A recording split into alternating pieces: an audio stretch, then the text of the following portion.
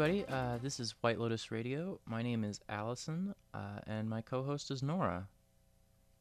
Hi, I'm Nora.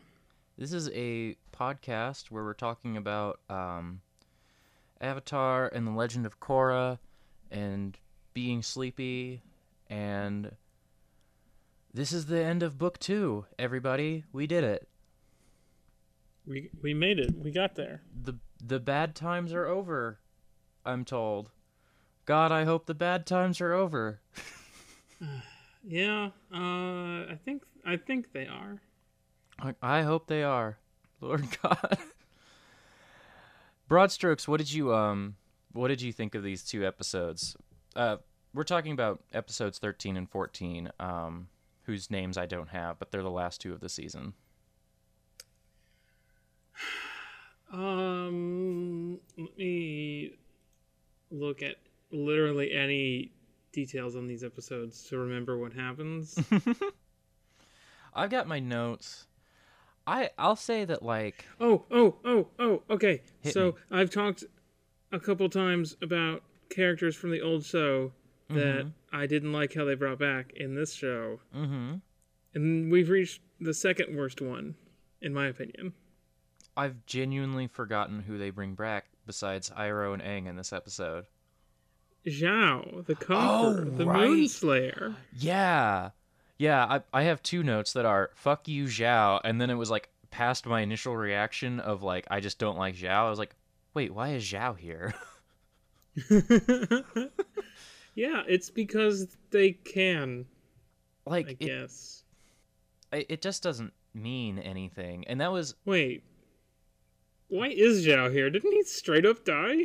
I thought he just straight up died. I don't... Oh, I'm thinking of the movie. My bad. Classic error. Error bending. That's me. I had a lot of stuff in these two episodes where I was like, it really showed that I have not seen the original series in 4 years and, like, do not remember a lot of, like, details, you know? Yeah. So we should start at the start instead of starting at this thing that happens in the middle. So, Korra is fighting Vaatu, and Mako and Bolin are fighting Unalaq. And they kick Unalaq into the real world so that they can fight there, and Korra and Vaatu can fight. And Desna and Eska fight with Unalaq and beat Mako and Bolin. And they go in to hit Korra when she's about to win. And then Vaatu fuses with Unalaq, creating what is, in the credits, referred to as Unavaatu. That is a ship name. That's not a character name. That is a ship name. I'd like to read a sentence from the Wikipedia entry for this episode. Okay, hit me. Unalaq transforms into Unavaatu, the strongest, most powerful, and darkest spirit that ever existed, and teleports away, knocking Mako and Bolin unconscious. The strong... Unavaatu Strongest, is most real? powerful, and He darkest is spirit strong? that ever existed. Likes, Linkin Park. Dislikes, parents. God. He's the strongest and most powerful and darkest spirit. Okay. So this is kind of at the end of my notes, and I was probably going to talk about it toward the end as like an overall view thing, but I'll talk about it here. I have a lot of mixed feelings about these two episodes because, like, there are spirits in the original show, and it's like a very mysterious and, like, mystical and vague thing. And these two episodes, this whole season, but these two episodes in particular, move it toward, like, just traditional Western fantasy nonsense, you know? Yeah, I see that. And, like, I'm really not sure how I feel about it. Like, They turn the setting into a D&D setting. Exactly. They turn it into a video game setting. Like, I also have in my notes here, and we'll get to it when we get to it, but, Korra is in a Kingdom Hearts level suddenly. Mm-hmm. Like, Also, they straight up used the final boss fight from the first God of War game for the finale of this season. yeah, Like, that's straight up what you do at the end of the first God of War is fight Ares in the bay, and you're big. right. Like, so I've never really read or even sought out like this sort of criticism, but I often wonder, is Avatar like kind of appropriative of Eastern philosophies and spiritualities, and like it's never bothered me too much because A, I'm ignorant, and B, it seems like they do a lot of research at least. But then this just seems to take it in like like a much more Western direction, and it's like now the appropriation stuff question mark like becomes more of an issue to me, you know? Well, I feel like this show is much more Yes. in that sort of style than the original one, and like I don't know that I can say that it is like appropriative. Right. I just don't know enough to make that call, but it raised the question for me more than the original show did, and the original show still had that question hanging over it for me. Yeah, I know that like, hey, it's made by not Asian people. Right. Like I I'm not believe they're both white, but I do not know that as a fact. Right. In my brain. Yeah, same. So like I know that they had a lot of like people working with them in the first show, and it from what I understand they had fewer people working with them in the second show. Right. So remember they wrote and directed the whole first season, for example. Right. They didn't have like Aaron Ahaz writing stuff. Yeah. So yeah, That's an interesting question that I wish I had more perspective on to be able to talk about. If anybody listening has like input, then I'm sure we'd both be happy to listen to. Absolutely. And I think I kind of want to spend a little time this week trying to do some research on it. I don't know who would be writing about this other than like people on Tumblr from 5 years ago, but I kind of want to see if I can find writing about that, you know? Yeah. But that's kind of like a very broad thing. We should like kind of recap a little bit more. Sure. This first episode, I've told y'all basically what happens. They fight for a while, and Unavatu exists, and the heroes are defeated. On the other side of this episode, in the B plot, it follows Tenzin, Kaya, and Bumi searching for Jinora. And they eventually find their way in the Fog of Lost Souls. That's where they see Zhao. Zhao is wandering, and this is not a great way to say it, but I don't know how else to say it. Like, Zhao is quote unquote like raving like a madman or whatever. Like, that's the trope that they're trying to evoke, and that's like a problematic trope, but like that's what's going on. He's paranoid. And he's frantic. And he's repeating, "I am Zhao the Conqueror, Moonslayer, and I will capture the Avatar."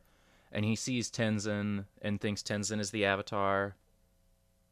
Like, and that's what you see in all the other characters in this area is they chant things to themselves to keep themselves centered and make sure they don't forget who they are. Except that, like, I guess eventually that stops working if you're in there for like 70 years. Right. Like, eventually you're just repeating it, but it doesn't mean anything anymore until you see a dude who kind of looks like the Avatar 70 years later, and you're like, oh, damn. So, yeah. It's a... Yeah. That's a little odd moment. I like Zhao as a villain. Like, obviously pretty bad dude. Right. But like, I think he was really well acted and really well written, and it was just like a cool villain character for that first season. Yeah. As far like even in the movie, he's like the second best part of that movie. Huh. That kind of like, before we talk about more like Spirit Fog stuff, that also kind of reminds me of another like thing I was thinking about as I watched these episodes is that like I just don't Unalaq as a villain has just totally fallen flat for me. Like Amon was the best part of that season, and like Amon still falls flat in ways, but like Unalaq, like I just don't have a clear vision of like what his motives are, or like I don't have a good idea of what is going on with Unalaq at all. And like it's literally just I want power. Right. And like having Zhao show up reminds me that like Zhao is kind of the same deal of just like unequivocal bad guy, like no redeeming qualities, just like no complexity. Zhao just sucks. But that is such a better execution of it than Unalaq ever has been, you know? Right. They're both like motivated by ambition, but because that first show and just in general was way more grounded, they had a lot less room to make like Zhao would never be I'm gonna become a dark god. Right. Even once like some lady becomes the moon, it still feels more grounded than this ever does. Right, because when people interact with spirits in the first show, they are removed from the show. Yes. They don't like power up really, except for Aang at the very end. Yeah. Oh, that also we got a little glimpse of Iroh again. I just wanted to bring this up because I didn't bring it up the first time. There's nothing new with this Iroh appearance, but I noticed he's wearing like traditional Ba Sing Se garb, and I thought that was a cool little detail. That's the only thing I had to say. Some of the happiest times for Iroh were probably absolutely immediately post Zuko's sickness when they're like making noodles in the Earth Kingdom. Right, like Tales of Ba Sing Se is like my favorite episode of that show, and it's definitely like Iroh at his happiest, and also like Iroh at his lowest. And I think like I don't have a point. I thought maybe I had a point. I don't have a point, but I just thought that was cool that he's dressed like he is in Ba Sing Se rather than like the Fire Nation stuff that I think he felt distant from throughout his life. That's true. I spent a lot of time thinking that season 3 was the best of Last Airbender, but season 2 has some of the best episodes of the show. Yeah. Like, just off the top of my head, there's Tales from Ba Sing Se, there's Zuko Alone, there's... Zuko Alone is in season 2, isn't it? Oh, yeah. Yeah. Crossroads of Destiny is still really good. Hey, Nora, do you ever think we should watch Avatar The Last Airbender? Maybe. I mean, it's still the problem that we had at the start of this, which is I have nothing to say about the Avatar except that I love it, you know? Yeah, I don't know that I really have that much to say about it. Like without some kind of approach. Yeah. I feel like if y'all want us to just talk about stuff we like, we can do that. Right. Like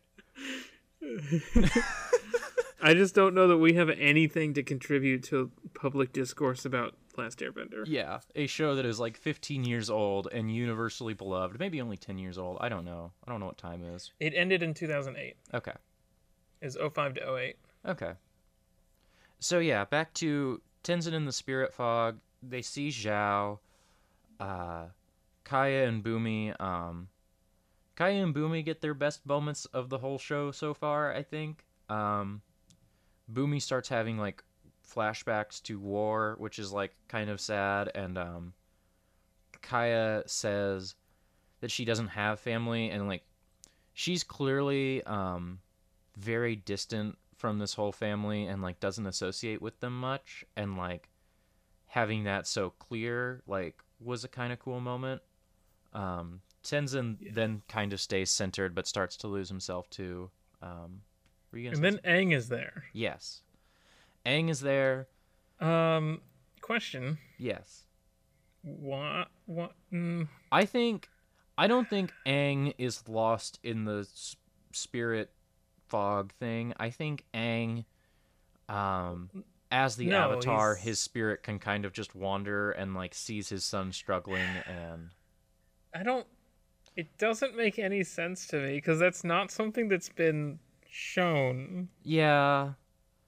The other explanation I can think of is that Aang is not there. It's just that at his lowest, Tenzin starts imagining Aang is there, but Aang is, like, nowhere near here. That's my best guess. I don't understand that scene. Look, they needed to finally force some character development in this show at all. And like the Wikipedia page says, is visited by a vision of Aang. Yeah. Because these two episodes, this whole season, and these two episodes are like the D&Dification of Avatar's cosmology, but then we are suddenly visited by like a thing that is totally unexplainable, and like this scene would work better in the first show than it works better in this show. Yeah. Or maybe Aang was really haunted by Ozai stuff and like ended up here. I don't know. Well, no, he literally can't end up here because he's busy being with Korra all the time. Because he is Korra. Right. Yeah, so that's horseshit. He's not really... The whole thing with reincarnation is that it's the same soul. Mm-hmm. So is Zhao never reincarnated, or like... No. I think that his soul was taken by the ocean spirit as vengeance. Okay. I literally am forgetting how book 1 ends, so I'm going to trust you on that. Well, he's on the thing, and then the ocean spirit slurps him up. Okay. Like, does a big the sip? Ocean spirit, because he does a big sip, because Aang is doing the kaiju thing. I forgot Aang does the kaiju thing. Yeah. That has totally slipped from my mind. Wow, that's a hell of a detail. Aang does a big splashy and becomes a kaiju. And then he sips up Zhao, and the ocean spirit leaves Aang and takes Zhao, I think is how that goes. That sounds right. In the movie, he just gets straight up killed by 4 faceless, nameless waterbenders. Huh. That's a change. Yeah. He gets sucked into a big ball of water, and they just hold him there and drown him on screen. Wow, that is rough. That's a bad way to die. Yeah. So Aang shows up and tells Tenzin, like... Tenzin is, like, beating himself up because he's never going to be as good as Aang was. And Aang shows up and says, "You're right, you're going to be a different person. Like, you're not me. You are not my legacy. Like, you are Tenzin." And it largely falls flat, even though it's the thing they've been building to for 14 episodes and is the thing that needs to happen for... And like, Aang wouldn't say that. Mm-hmm. Because from everything we've heard, Aang didn't believe that. Yeah. So... Yeah. It has to be Tenzin himself. Yeah. It's...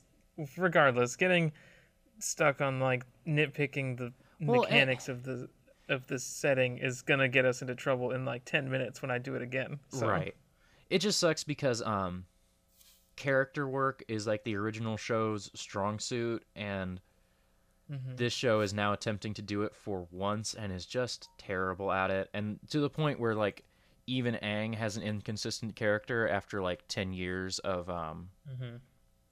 being fine, you know.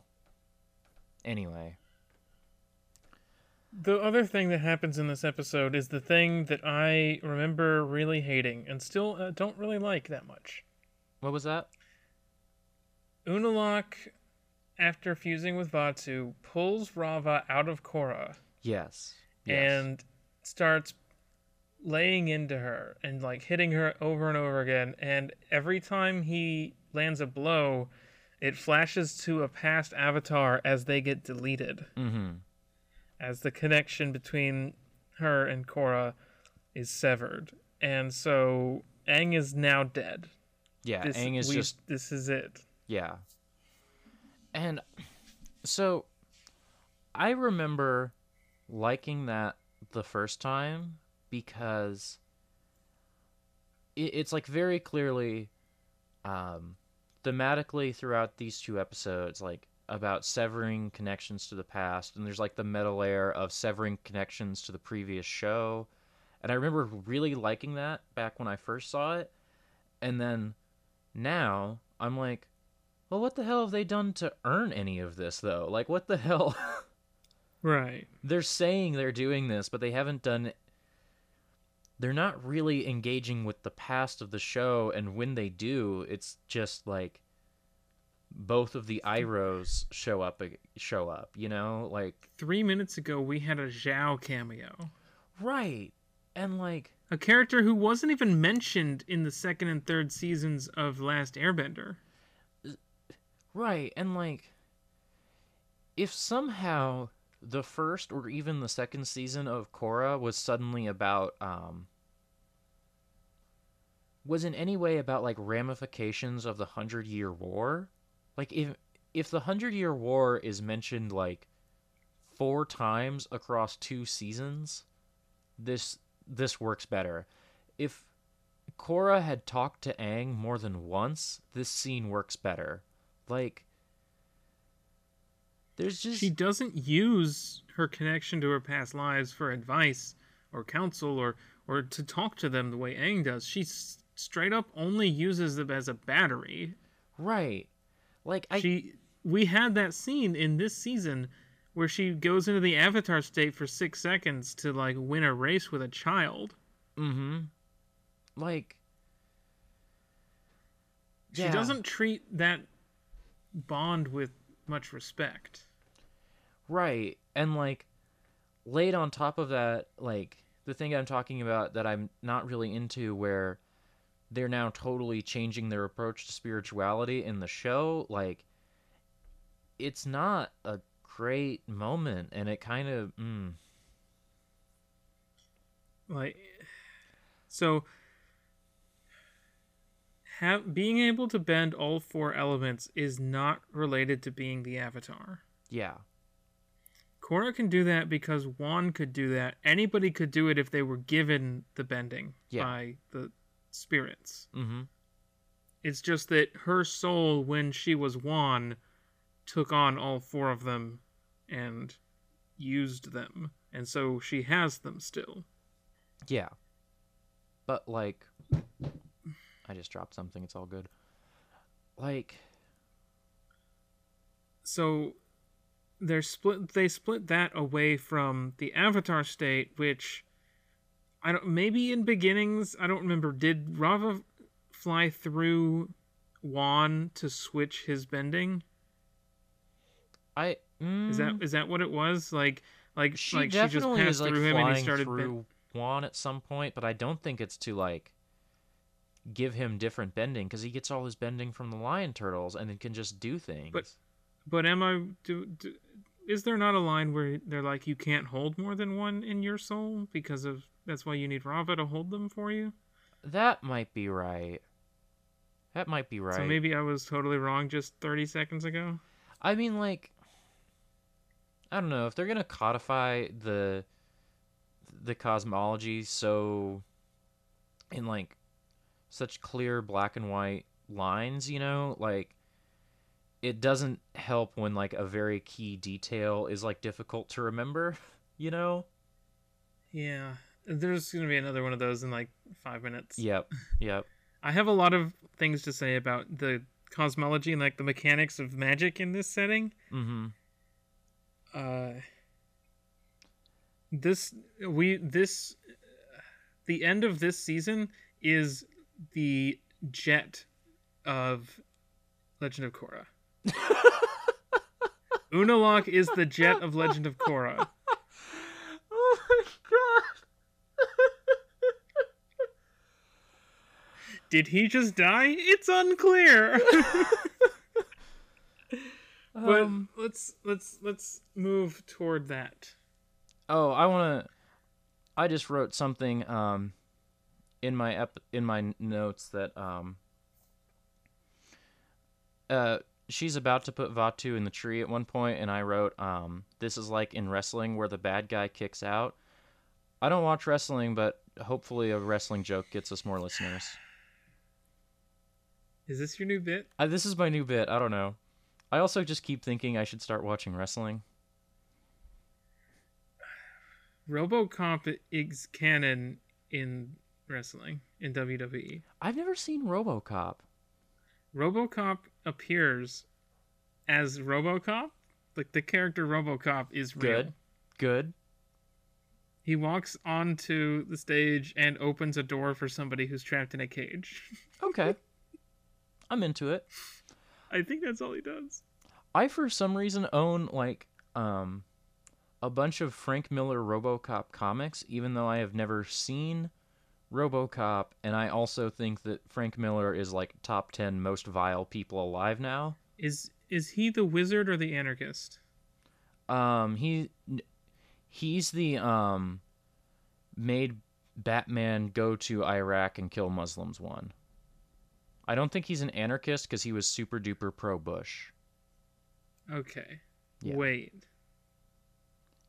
Am I thinking of the same person when I say the wizard or the anarchist? The wizard is Who's Alan the guy Moore. with the... I don't know who the anarchist is off the top of my head. Who wrote V for Vendetta? Oh, V for Vendetta is also Alan Moore. Okay, so I was thinking of the same person when I said the wizard Yes. or the anarchist. Cool, good. Comics. I don't get them. Listen to my I don't know. We're not talking about fucking V for Vendetta, and we're certainly not talking about any Frank Miller bullshit. Hey, Allie, where can people hear about comics if they want to learn about comics? Zero Heroes Cast on Twitter.com, zeroheroes.podbean.com. We're going to be recording our first episode on Sunday, and I'm reading Giant Days right now. It's very good. Cool. Or like giant gays. There are some gays in that book. Yo, nice. There's some gays in that book. I'm still reading it, so I'm not going to say anything. Also, this is not the podcast to talk about it. Wrong podcast, fucker. Anyway. Cool, I know you thought we were recording Zero Heroes today. No. Because you're not even on that show yet. Yet. Should we talk about the second episode of these two?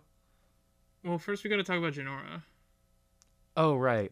Oh, here's something else I wrote in my notes is SSJ Inora. It's like Super Saiyan Jinora because she's all glowy and yellow. Oh, okay. Yeah. It's a great Jinora, joke.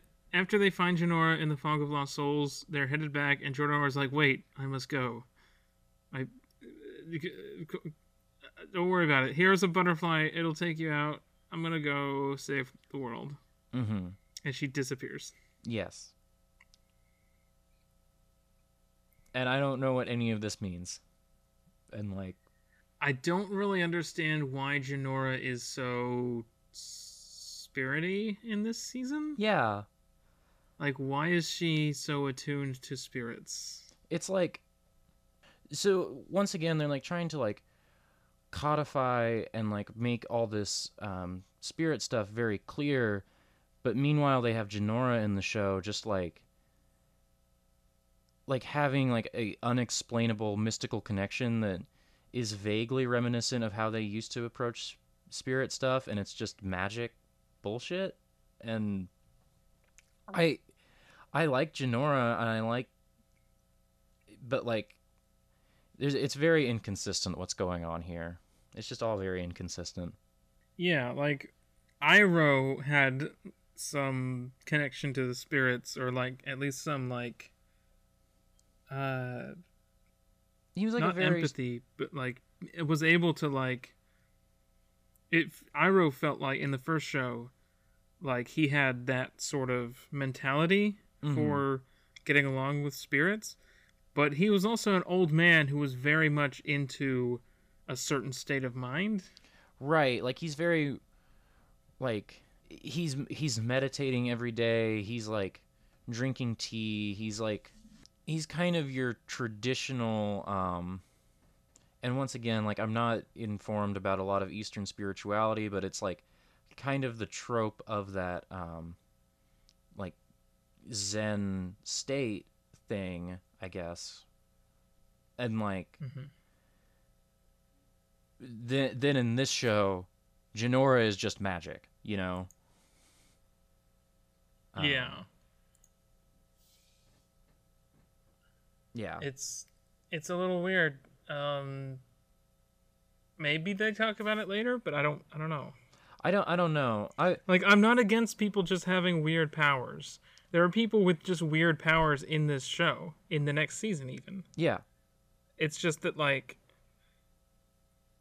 this seems almost like they wrote it backwards from the end of this season. I can definitely see that. I can definitely imagine that they started book 2 with, we want to wipe the slate clean and we want the spiritual world and the physical world more intermingled, and then they like worked their way backward, and that like unfortunately like gets us episodes like that are spinning their wheels, and other episodes that get like messing with the cosmology too much in like weird ways. I don't know. You know what's cool about Jinora though? Huh. The last 4 letters.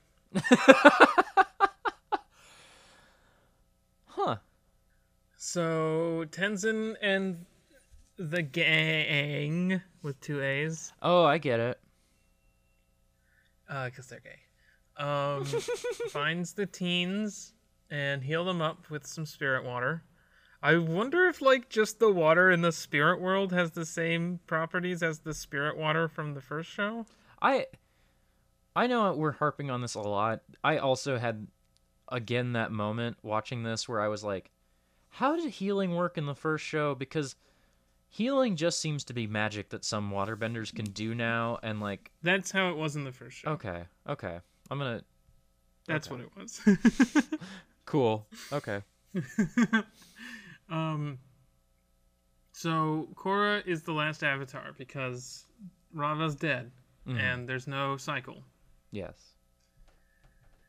Unavatu attacks Republic City. Unavatu emerges from the spirit world above Republic City. I don't know why. There are bigger population centers. We know the Ba Sing Se is way bigger.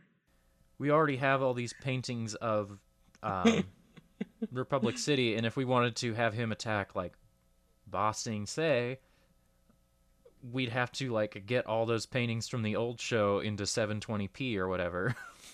Or in 16 by 9. Like that's the only reason that.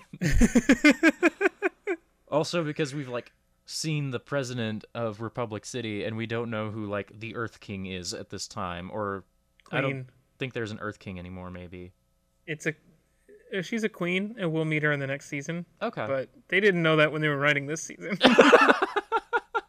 They knew there was a Fire Lord, not a Fire Lady. That's what they know. Here's the thing about the Avatar setting. Mm-hmm. All monarchs are queens, Allie. Fuck off. Fuck off. Hey, Nora.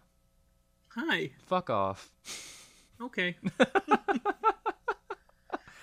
So Varrick escapes prison during this.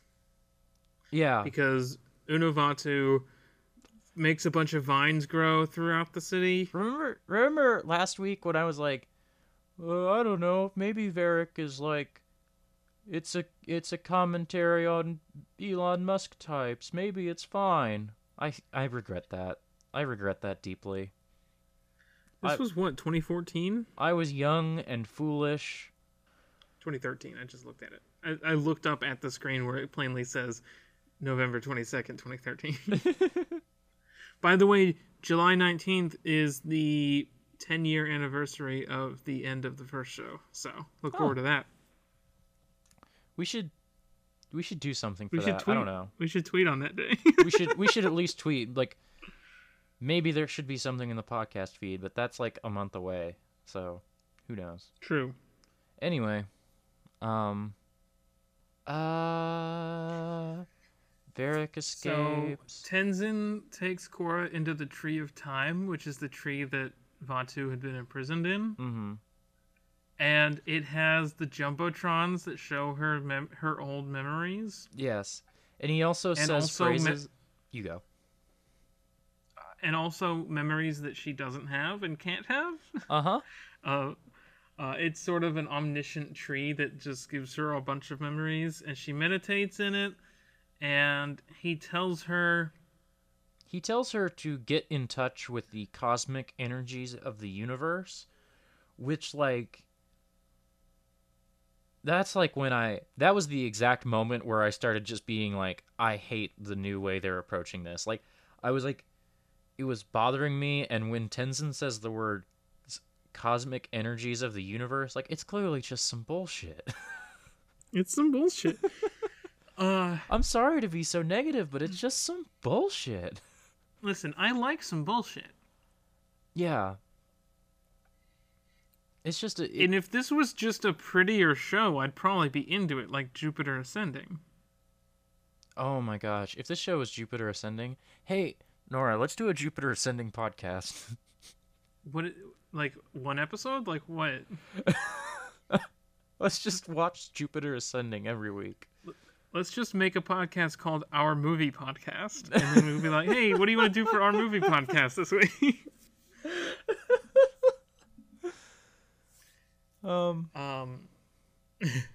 So here's what happens. You remember that time Aang and his connection to the Avatar spirit was represented by Aurora Borealis path leading to giant Aang holding a ball of light? The Kingdom Hearts stuff. Right. The Kingdom Hearts intro level. Yes. There's also this bit in Nier Automata. Like, this is just some video game thing. Basically, that is back, but in a totally different context, because that was supposed to be, like, the ultimate cosmic Avatar spirit of, like, you are a thing that is beyond people. Mm-hmm. And, like, before we had, like, Rava to explain what the Avatar was, it was just that, like, your soul is something different that is bright and beyond humanity. Yeah. And here it's just, you have spirit energy in you, I guess, and if you tap into it, you can become a giantess. All I want to do is see you turn into a giant woman. Giant woman. So she doesn't. Her spirit leaves her body and gets big and blue. Also, this is like the big character moment, is that Tenzin passes on what he's learned about not being Aang to Korra and is like, you are not Aang, you are not Rava, you are Korra, and like, that's what gives you strength. Which once again falls flat because there hasn't been any character stuff with Korra in this. It would be a really... I have another thing to say, but it would be really cool if they played into the fact that this isn't called Avatar. It's called The Legend of Korra. Oh. If they made that a goal, then they could have shown from the beginning, like, hey, you are not a legend because you're the Avatar. Right. You are Korra. Right. Like, the other thing is that to show that I could have written this better, when they're fighting and it's Avatar against Dark Avatar, because that's what Unalaq is calling it. It's the Dark Avatar. yes. What they could have said is that I think it would have been a really cool moment if he's like bragging like, finally we're fighting on equal footing. It's us. It's two people and two spirits, and we're finally like equally matched. And then Korra could be like, no, because also there's 10,000 of me, because I have all of the memories of the other avatars focused into a single point. Mm-hmm. That would have been like a really cool moment to show, look, I am not just Korra and Rava. I am Korra and Aang and Kyoshi and Roshi and everyone. Right. I am way more than you. Right. I've been doing this for thousands of years. And then maybe like severing that link would have felt more impactful, even without doing the work in other episodes. Yeah. It's, I don't know. I hope the bad times are over. Like, just It's so like, much of this. I don't even, here's the thing. Mm-hmm. I don't hate the things that happened here. Yeah.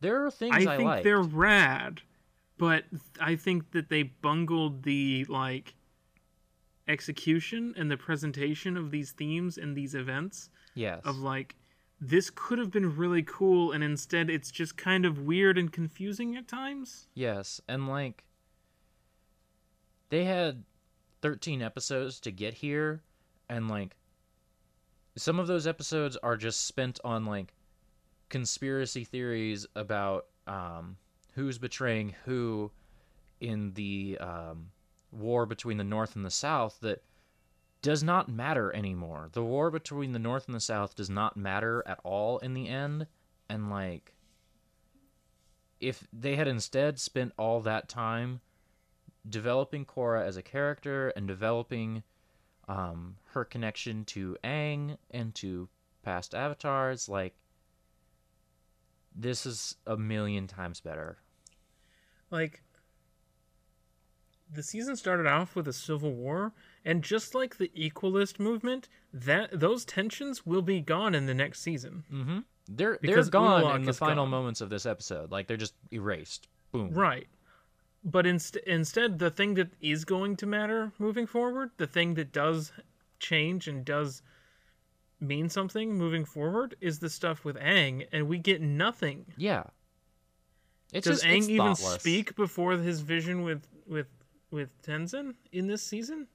He got like, We don't even get flashbacks this season. yeah, he got like 2 lines in the final episode of the last season, and like, he got all those flashbacks in the last season, and like,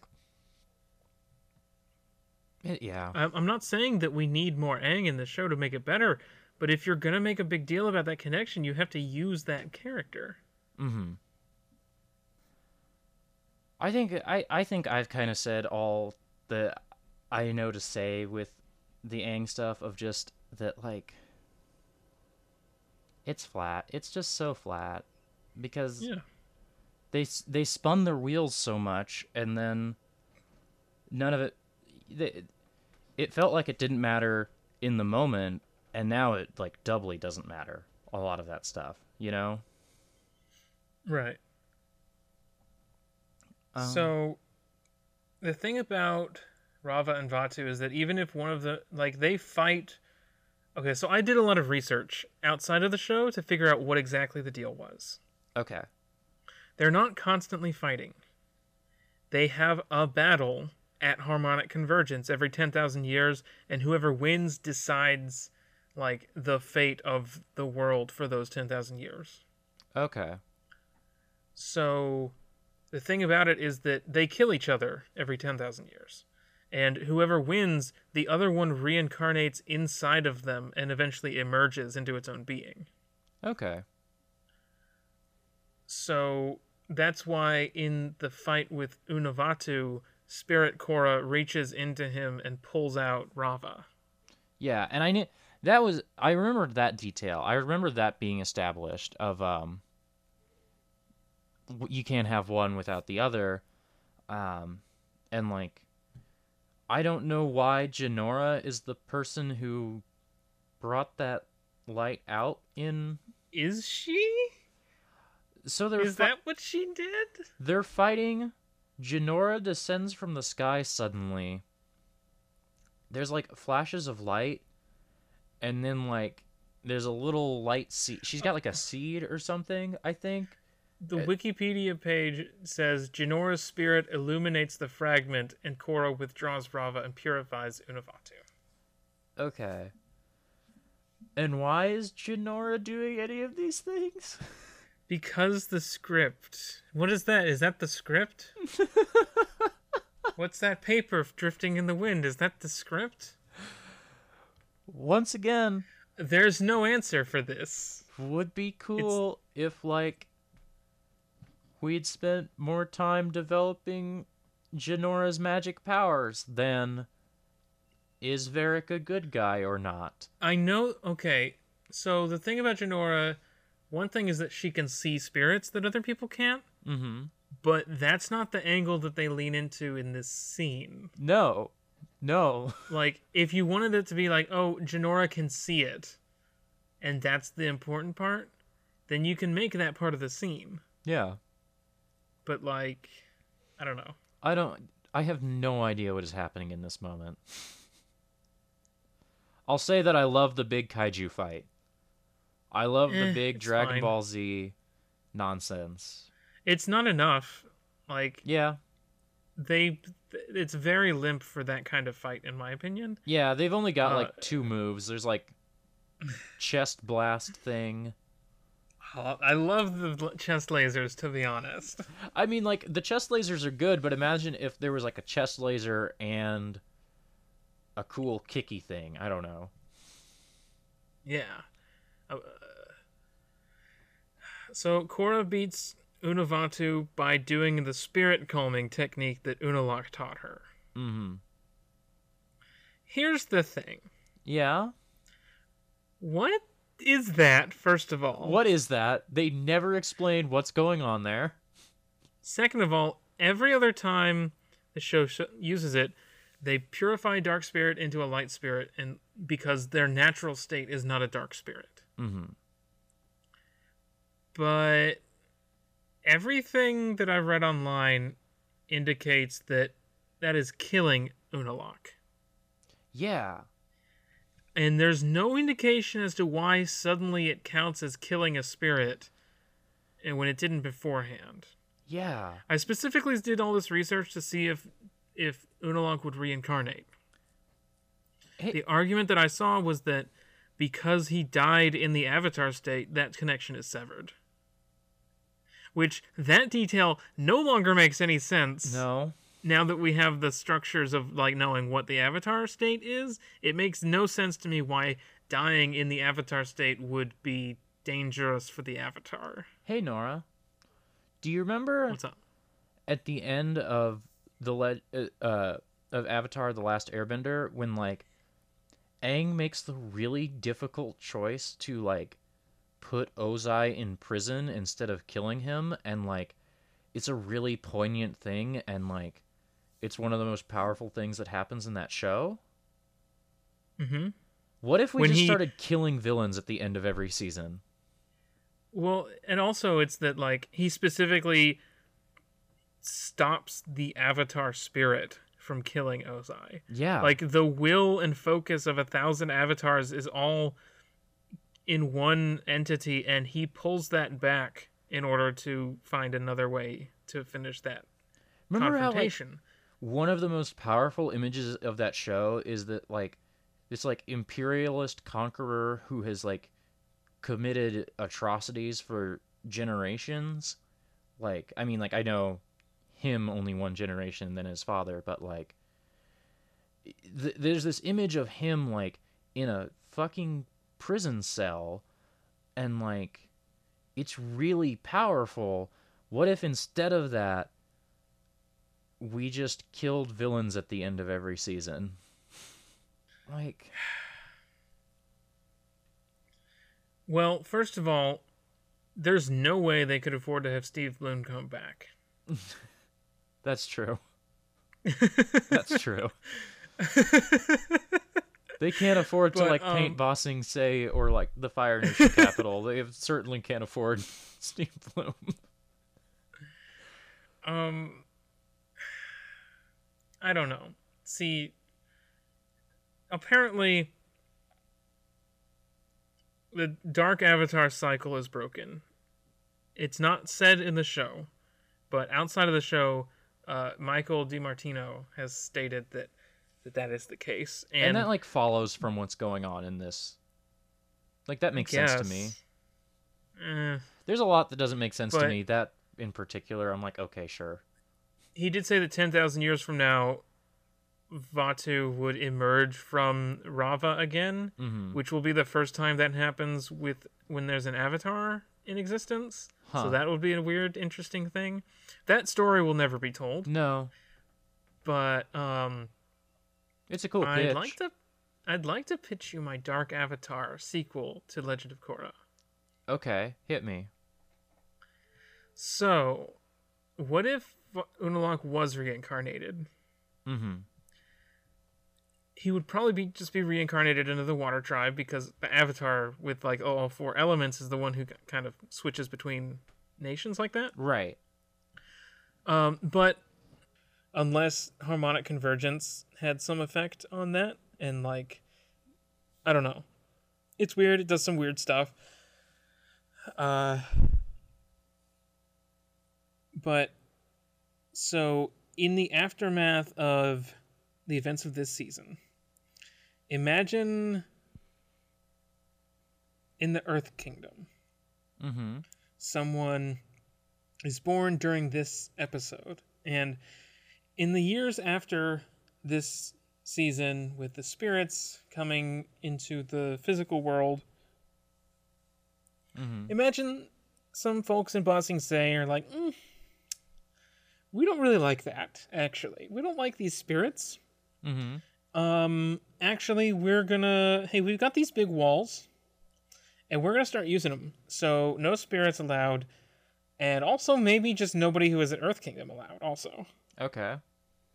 And so, the Earth Kingdom becomes even more authoritarian.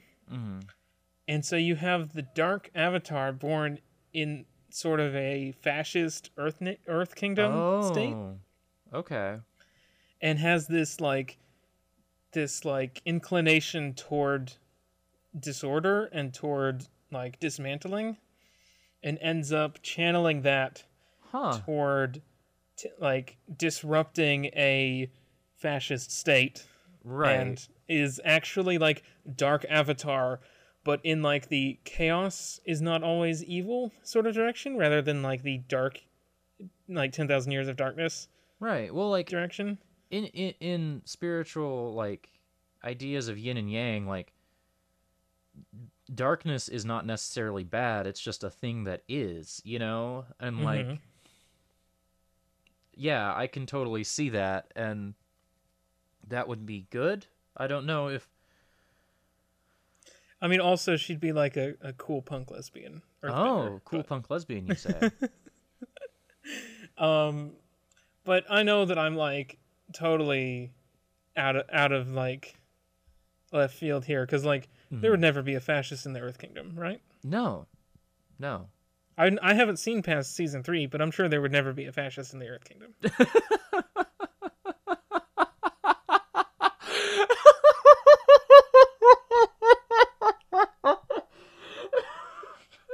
Let me just take a sip of coffee from my "There Will Never Be a Fascist in the Earth Kingdom" mug and check what season 4 is about. I mean, like, since we're doing very light spoilers for the first episode of the next season, that thing I was saying about like Aang imprisoning his foes and stuff, I wonder if that's going to show up in season 3, because they're going to maybe realize that's a good idea. We'll find out next week. It's interesting how all of Aang's villains go to jail and all of Korra's villains fucking die. Just fucking die. I mean, in fairness, like, Kyoshi killed a handful of people. Kyoshi did not fuck around, and I love Kyoshi. True. Kyoshi is also a cool punk lesbian, so there's that. Yeah. The cool thing about, like, the Avatar is that they're always trans. And non-binary. They're both. Yeah. Not that this show would ever address what that would be like, because that would require some sort of introspection or nuance. No, that would be fucking stupid. Speaking of, there's some heterosexuality in these episodes. Do we want to talk about them? I don't, but let's do it anyway. The Bolin stuff sucks. I've just got that written in my note at like 6 different times. Yeah. I don't have anything to say about it. It's just stupid and bad. She abuses him into loving her, so that happens. Yeah. Yeah. But they close it out because, much like they couldn't afford Steve Bloom to come back, they can't afford for Aubrey Plaza to come back either. No. I was thinking, like, oh, maybe they realized this was a bad plot line and decided to just wrap it. That was my generous take. And then I remembered right now in this moment that Aubrey Plaza voiced her, and I'm like, oh, that's the reason they're not continuing this. Mm-hmm. Sometimes a show makes a decision to get rid of a plot point, and you're like, I wonder if they like realized how bad it was. It's almost never the case. Like, Star Trek Discovery did not choose to remove a character from the last episode of its first season because they realized how bad that plot line was. As an example, the Trek heads out there will know what I mean. Okay. That's what they're called, I think. Trek heads. Trek heads. I also... Yeah. Oh, Desna or Eska calls Unalaq a deplorable. Desna, welcome to the Resistance. And then the other heterosexual thing we need to talk about, I guess, is the whole... what are they called? Korra and... Fuck, what is his name? Mako. Larry. Oh. We're doing fake made-up names then. No, I like literally couldn't remember his name, and then I remembered his name, and then I made the joke. You just gotta remember you're popping big bottles for Makora. God. They're popping the biggest bottles at the end of season 2. Between Mako the comp, Mako the truck, and Mako the planetary energy source, what's your favorite Mako? Definitely the truck. Definitely the truck. I haven't played Mass Effect 1, but the truck. It's a space truck with a gun on it. Yeah, it's a space truck with a gun on it. What more do you want? Good controls? Good controls.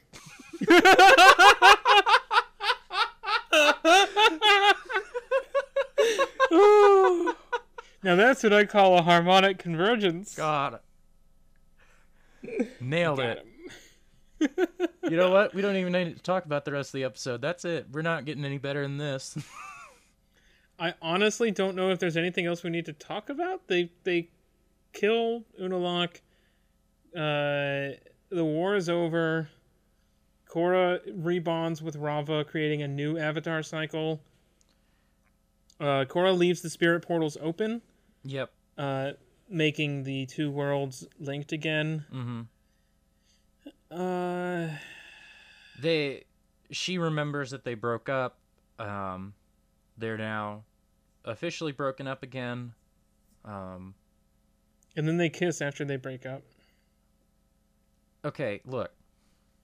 I'm not saying it's good, but I'm saying that, like, we all make mistakes when we're 19 and breaking up with people, and I don't need you to call me out on this show.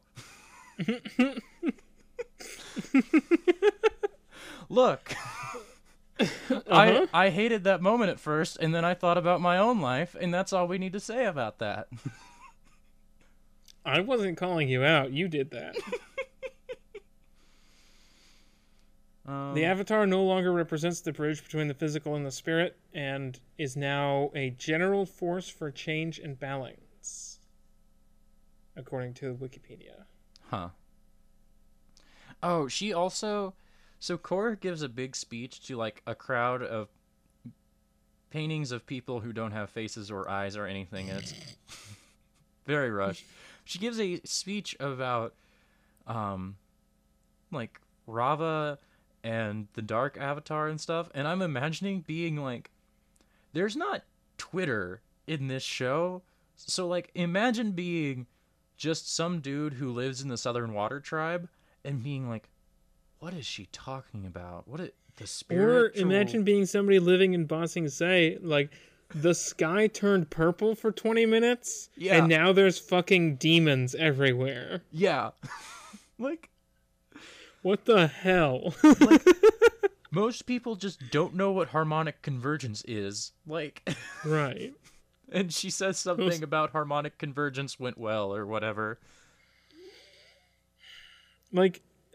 Harmonic Convergence isn't what the festival was at the beginning of the season, was it? I think this festival at the start of this was the solstices? No. That's from the other show. It's a yearly thing, though. It's a yearly festival. So it can't be Okay. But maybe there's, like, minor harmonic convergences every year, or, like... No. That's not how that works. That's not how that works. I don't know. No idea. Did we get any questions today?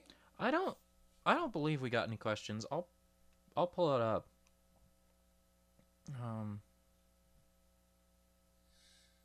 No. That's no all questions. Right. Final thoughts on season 2 of Legend of Korra. We are halfway through this show. How does that feel? It's a thing. I don't know. I really, like, I don't want to be mad at this show anymore. I don't want to keep doing, like, the podcast where I come on and either have to talk about Todd McFarlane or just feel bad, you know? Well, hey, hold on. Or did you feel bad talking about Todd McFarlane? Actually, it turns out Todd McFarlane might be a shitty person. I'm shocked. I don't know. I didn't know anything about Todd McFarlane. I don't know anything about Todd McFarlane, but I do know that, like, he hangs around with, like, fucking Eric Larson and shit. So, like, I'm not shocked. I know that Image Comics publishes books by, like, queer trans women. Everybody check out The Pervert by Michelle Perez, even though it's, like, a super 18-plus book, like, super duper. But they also publish stuff about, like, by Howard Chaykin, where he has, like... I won't even say what's on that cover of that one Howard Chaykin book. If you want to find out, you can Google it. But it's, like, literally too gruesome and racist and terrible for me to describe on this show. Image Comics does a lot of great and a lot of really terrible things, and it's because of their, like, hands-off libertarian approach to publishing, and so it doesn't shock me that Todd McFarlane sucks. The thing I read was specifically he joined a video game studio with a racist former MLB pitcher that eventually ended up defrauding the state of Rhode Island. Oh, I remember the people who defrauded the state of Rhode Island. I forgot that they were racist. I have no idea what that's referring to, but... It was like, I want to say it was Kingdoms of Amalur Reckoning, but I do not... Oh my god. Yeah, I could be wrong about that, but I remember a game defrauding the state of Rhode Island. That game was so nothing. That's why I think it's that game, God. because I remember it was like they defrauded the state for nothing, but I'm not 100% on that. I'm pretty sure Todd McFarlane worked on that game. That's wild. I remember it being like a big deal because it was like, oh, this this legendary property is going to be a video game. It's like, what are you? Is this a comic? Or is it going to be a comic? Are you like talking out of your ass? It seemed like it gave itself too much gravity, and then it ended up doing fucking nothing. Is there a sequel? I was Googling it, and it auto-completed. Ken Ralston was the game's executive designer. R.A. Salvatore, that D&D guy, created the game universe and lore, and Todd McFarlane working on the artwork. Hey, hold on. R.A. Salvatore is we can call him what he is. The guy that killed Chewbacca. He what? He wrote Vector Prime, the first book in the New Jedi Order series, which introduced the Yuuzhan Vong, which are a cool idea. They're poorly executed. And that first book ends with a moon falling on Chewbacca. Whoa. Also, Grant Kirkhope did the musical score. Grant Kirkhope's good, but is Grant Kirkhope good? Like, I don't know if he's a good person, but he makes good music. That's true. I just know that he hung out with Gang Grumps that one time. That's all I know about him. I totally forgot about that. I only know R.A. Salvatore because my mom was trying to, like, I read a bunch as like a little kid, and then in like 5th and 6th grade I wasn't really reading anymore, and so my mom bought me like some R.A. Salvatore books because she knew I liked fantasy. Did you read Drizzt? I read some Drizzt. I kind of liked Drizzt. I read the first Drizzt book, not published, but like chronologically, the prequel one. Mm-hmm. And it was okay. Should I read more Drizzt?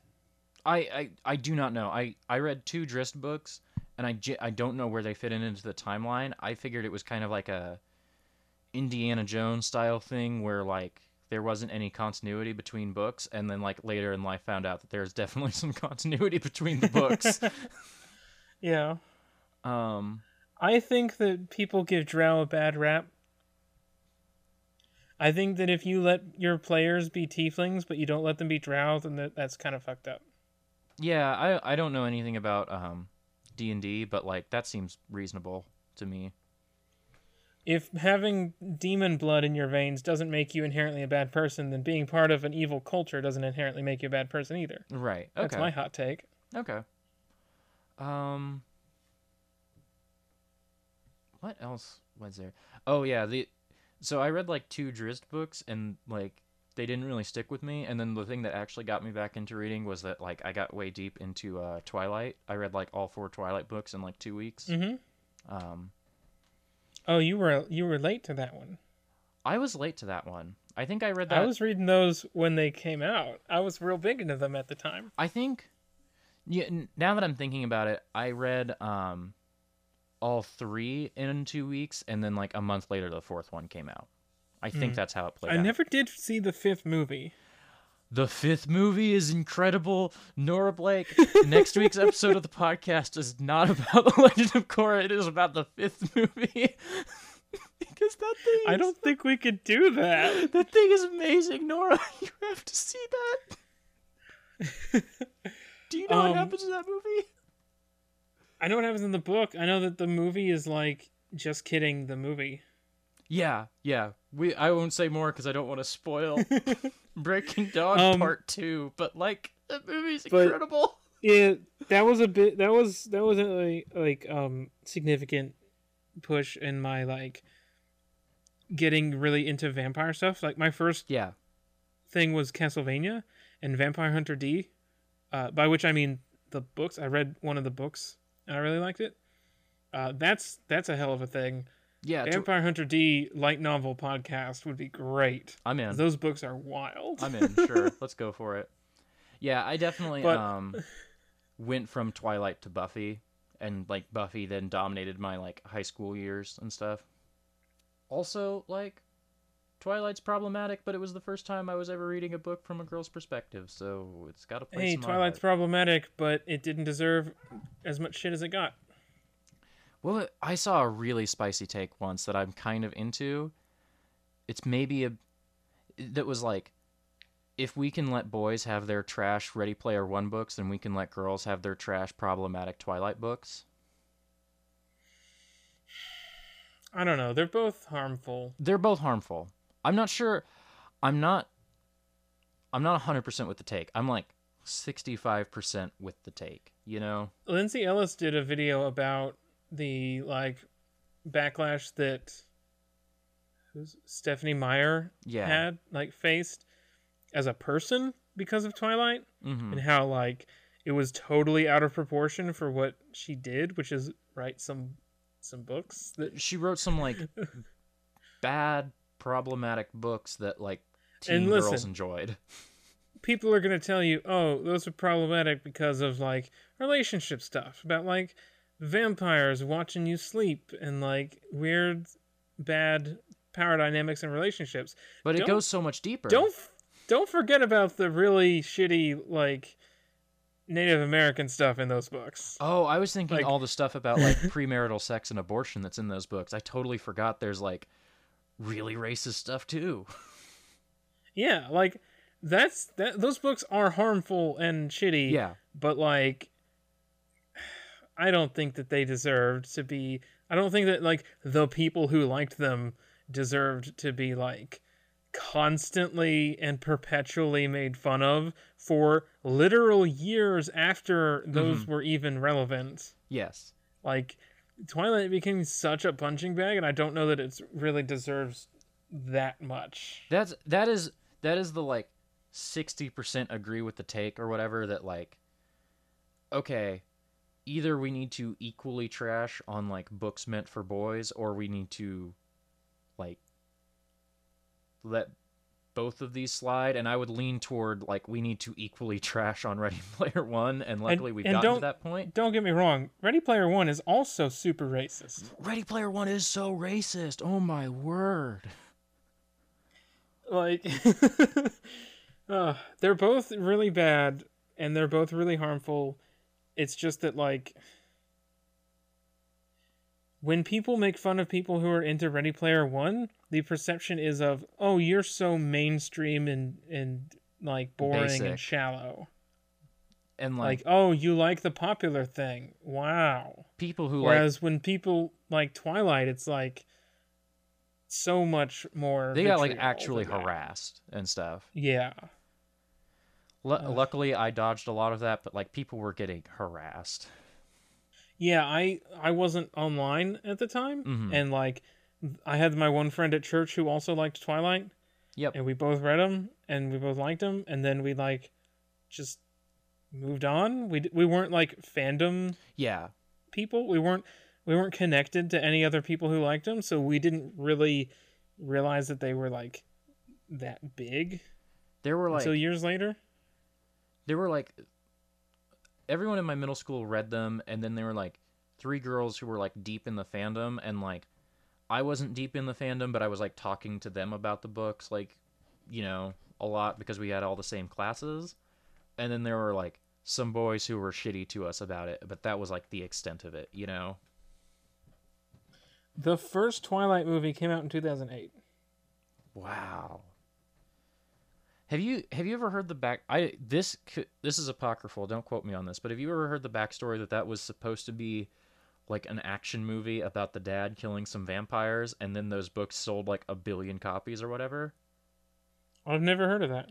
So like I guess she sells the movie rights before the book like got popular or whatever, and so like the studio was just going to make a trashy vampire movie. And then it was like the biggest thing in the world, and they had to like actually adapt the book that was written. That is, I read that on cracked.com 10 years ago, so don't like, that may be a load of bullshit. I know that it barely, like that first movie barely got out the door before the writer's strike. Oh yeah. I didn't expect to be talking about Twilight today. I'm telling you, we should watch Breaking Dawn Part 2 for next week's podcast. If people want to, like, consume some vampire content that is not racist, what would you recommend? Well, certainly not Buffy the Vampire Slayer. Right. But what if I want to see, like, a misogynist get owned by a powerful female character? I mean, Buffy the Vampire Slayer. Yeah, I feel like you're setting me up for something, and I'm totally blanking. No. Did you know that Joss Whedon's back on Twitter? Oh, God. That's all I'm going to say. But Buffy is problematic, but if you want to see misogynists get owned by a tough vampire lady, there are tough vampire ladies in that show who own misogynists from time to time. Other non-problematic vampire stuff. I can't think of anything off the top of my head because I'm not like looking at a bookshelf or whatever. Well, I know what I'll be doing. Okay. Is on Tuesday, I'll be buying Vampire, the Don't Nod action game. I didn't know Don't Nod was doing that. Okay. Yeah, they had to get this one done before they could do Life is Strange Season 2. I just figured that they were only working on Life is Strange 2. I didn't even realize that like they had another game coming out. I'd heard... Yeah, they had this one in development last year, and they were like, oh yeah, we want to make Life is Strange 2, but we're working on Vampire right now. I don't know anything about that game. Also, we need this voice actor strike to roll over before we can make Life is Strange 2. Well, no, because it's going to be like an anthology thing. It's going to be totally different and a different batch of characters. Oh, Ashley Birch is showing up in that video game. Don't even worry about it. Maybe they can get her to write it. I hope so.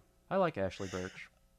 I don't know anything about the gameplay of Vampire, but I know that one of the pre-order bonuses is a sword.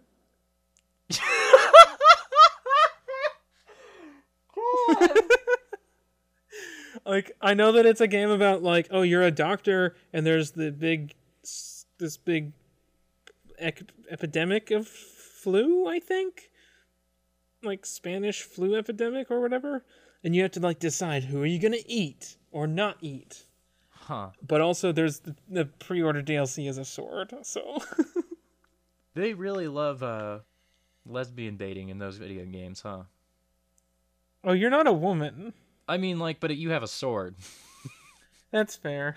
The only thing lesbians like it's like girls, swords is like the two most loved things. Number one, of course, is girl with a sword. Yes. Which is why Kill la Kill is so popular with lesbians, ? I was about to say, which is why Kingdom Hearts is so popular because Sora's a girl, but you made an actual good joke. But there aren't any swords in Kingdom Hearts. Oh, did I send you... Excuse you, the keys are swords. That's not true. They're swords. They're keys. And when you stick them in people, you unlock their deaths. Am I wrong? Yes. Yes, you are wrong. Well, good, because I quoted Caboose from Red vs. Blue, so... Thank you for not taking me seriously. Yo, remember 10 years ago when you would watch Red vs. Blue with your friends and then quote it all the time as if it was like the modern Monty Python and the Holy Grail? Hey, Nora. Because that's what Red vs. Blue was for the mid to late thousands. Nora, do you remember how I was living in a dorm a month ago? Mm-hmm. Do you remember how I lived in a dorm for 4 years? Yeah, yeah. That's still going on. People still just quote Red versus Blue at each other. That's wild. It's like a little bit more Rick and Morty now. Just like walk into a room and wubba-lubba-dub-dub, I'm funny. I should catch up on Red versus Blue, probably. We should do a Red versus Blue podcast. Oh my god, yes! We did. Okay. Maybe not, but... No, listen. It's the worst idea we ever had, but here it is. No, it's not. We had to control... do a podcast about the Control-Alt-Delete animated series. But here's what we do. Every episode we watch one episode of Red versus Blue and one episode of Ruby. Oh. Or we alternate. Here's the deal with Ruby. Mm-hmm. I was looking back at some of the earlier stuff, and there's some bits in there that that are not really defensible. Well, I can't imagine that would happen with Red versus Blue. Well, yeah. Actually, just off the top of my head, there's some words they use a lot that no thank you. Can't imagine what you're talking about. No idea. Well, if any of you out there are able to mentally complete the phrase "you killed church," then you know exactly what I'm talking about. But yeah, I wanna like. I really like RWBY, and I want more people to see it, but it's hard to recommend it because of some of the jokes that happen in that show early on. How long has RWBY been running? It started in 2013, which is about the time that Korra happened. Yeah, I can see 2013 internet humor. Like I'm watching like some old ass Run Button right now, and like Run Button is way more defensible than like old Rooster Teeth stuff. But like there's some stuff there that I know like Keith and Kyle are not proud of, you know. Yeah. And like, yeah, I am very familiar right now with 2013 internet humor, and they're like very brief and don't contribute anything, and you could just cut them. Yeah. And they have that show has undergone a massive overhaul since it started. Partially because the creator passed away. I forgot about that. Yeah. Yeah, and like after the third season is like a real pivotal moment where it kind of goes into a new direction, and it gets really, really good at that point. And it's hard to like really recommend it because as much as I love it, it's like, hey, remember this joke? Yeah. Remember when this thing happened and people treated it like a joke, even when you could have just made that not be a joke and just be a thing that happened? Mm-hmm. None of this is making sense to you, I'm sure. It's fine. Like I have like vague ideas of what's going on, you know? Like I can imagine like, yeah. Anyway. Do we want to Anyway, the RWBY video game's kind of bad, but I still played it a bunch. I think that's going to wrap us up for book 2 of Korra. Where can people find you on the internet to recommend you vampire stuff that isn't problematic? Let me pull up my Twitter real quick because I have a lot of stuff suddenly. I've went from 0 things to like a billion things. Okay. Do you want me to go first? Yeah, you go first. You can find me on Twitter at Neither Nora. You can find me on other podcasts like Hollow Sweethearts and Lost Library. It's Pride Month, so I'm obligated to remind you that my character on both of Lost Library's current campaigns are trans lesbians. Hell yeah. My other podcast is going to launch soon, and it hasn't done that yet, so don't worry about it. But you'll hear about it on my Twitter. You can find me on Patreon at patreon.com/NoraBlake. You can find my games at norablakblog.wordpress.com. And you can give me money on coffee. ko-fi.com/neithernora. Yeah, so if you go to my Twitter at Allison_coffee, ALISON, there's not like 2 L's or whatever. You can find a pinned tweet that's got like basically everything in it, but you can give me money if you want on coffee. I've got a Medium where I've been doing some games crit and some music crit. A lot of Twitch streams of Kingdom Hearts, archives of which are going on YouTube, which is linked here. I'm not going to read all the links because you can find all this on my Twitter. And also YouTube link is like UCTTWZ, blah, blah, blah. I've got like content going up on that YouTube every weekday through like June 12th right now, and that's a weird. I understand there's some cursed content coming up featuring yours truly. There is some cursed content featuring you. There's some particularly cursed content that is going up as we were speaking with my friend Marcy. But your content is pretty cursed. The only non-cursed ones are the ones where I'm just by myself. Right. And I just get sad about Kingdom Hearts periodically. Like, there's just a bit where I talk about why I love Roxas. that is just like sad. Is Roxas cool? I love Roxas. Roxas. Okay, I can send you this Twitch clip. Roxas is a very sad boy, and he doesn't understand anything that happens in his life, and he feels very disconnected from his body. And that's all I'm gonna say about that. Well, I was gonna follow that up with, would you say that he rocks? Oh my god. Well, then you went and made it, like, real, so... Sorry. This was the no jokes fine. episode. This is where we just, like, critiqued Korra for a while. Yeah, not a single joke happened in this episode. No one laughed. There's definitely nothing you're gonna have to edit where I clipped my microphone from laughing. I have never had to do that, so...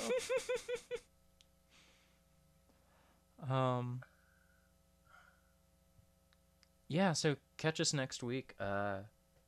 Start of book 3. I'm hopeful. I want to be excited. I'm not excited, but I'm hopeful. Next week, we begin book 3, which I think is called Change? Yeah, they kind of, like, ran out of elements to name books after at some point. Well, yeah. Legend of Korra. What was this book called? Spirit? Yeah. The first season was called Air. Yeah, the first season was called Air because it had to be, yes. Next season is called Change. Let's hope this changes into a good show. And then book 4 is called Balance. Oh, cool! I can't wait to get to Loop. Keep it Flamio, everybody. I'm done with this. Oh, No, I'm joking. keep I'm it joking. Flamio.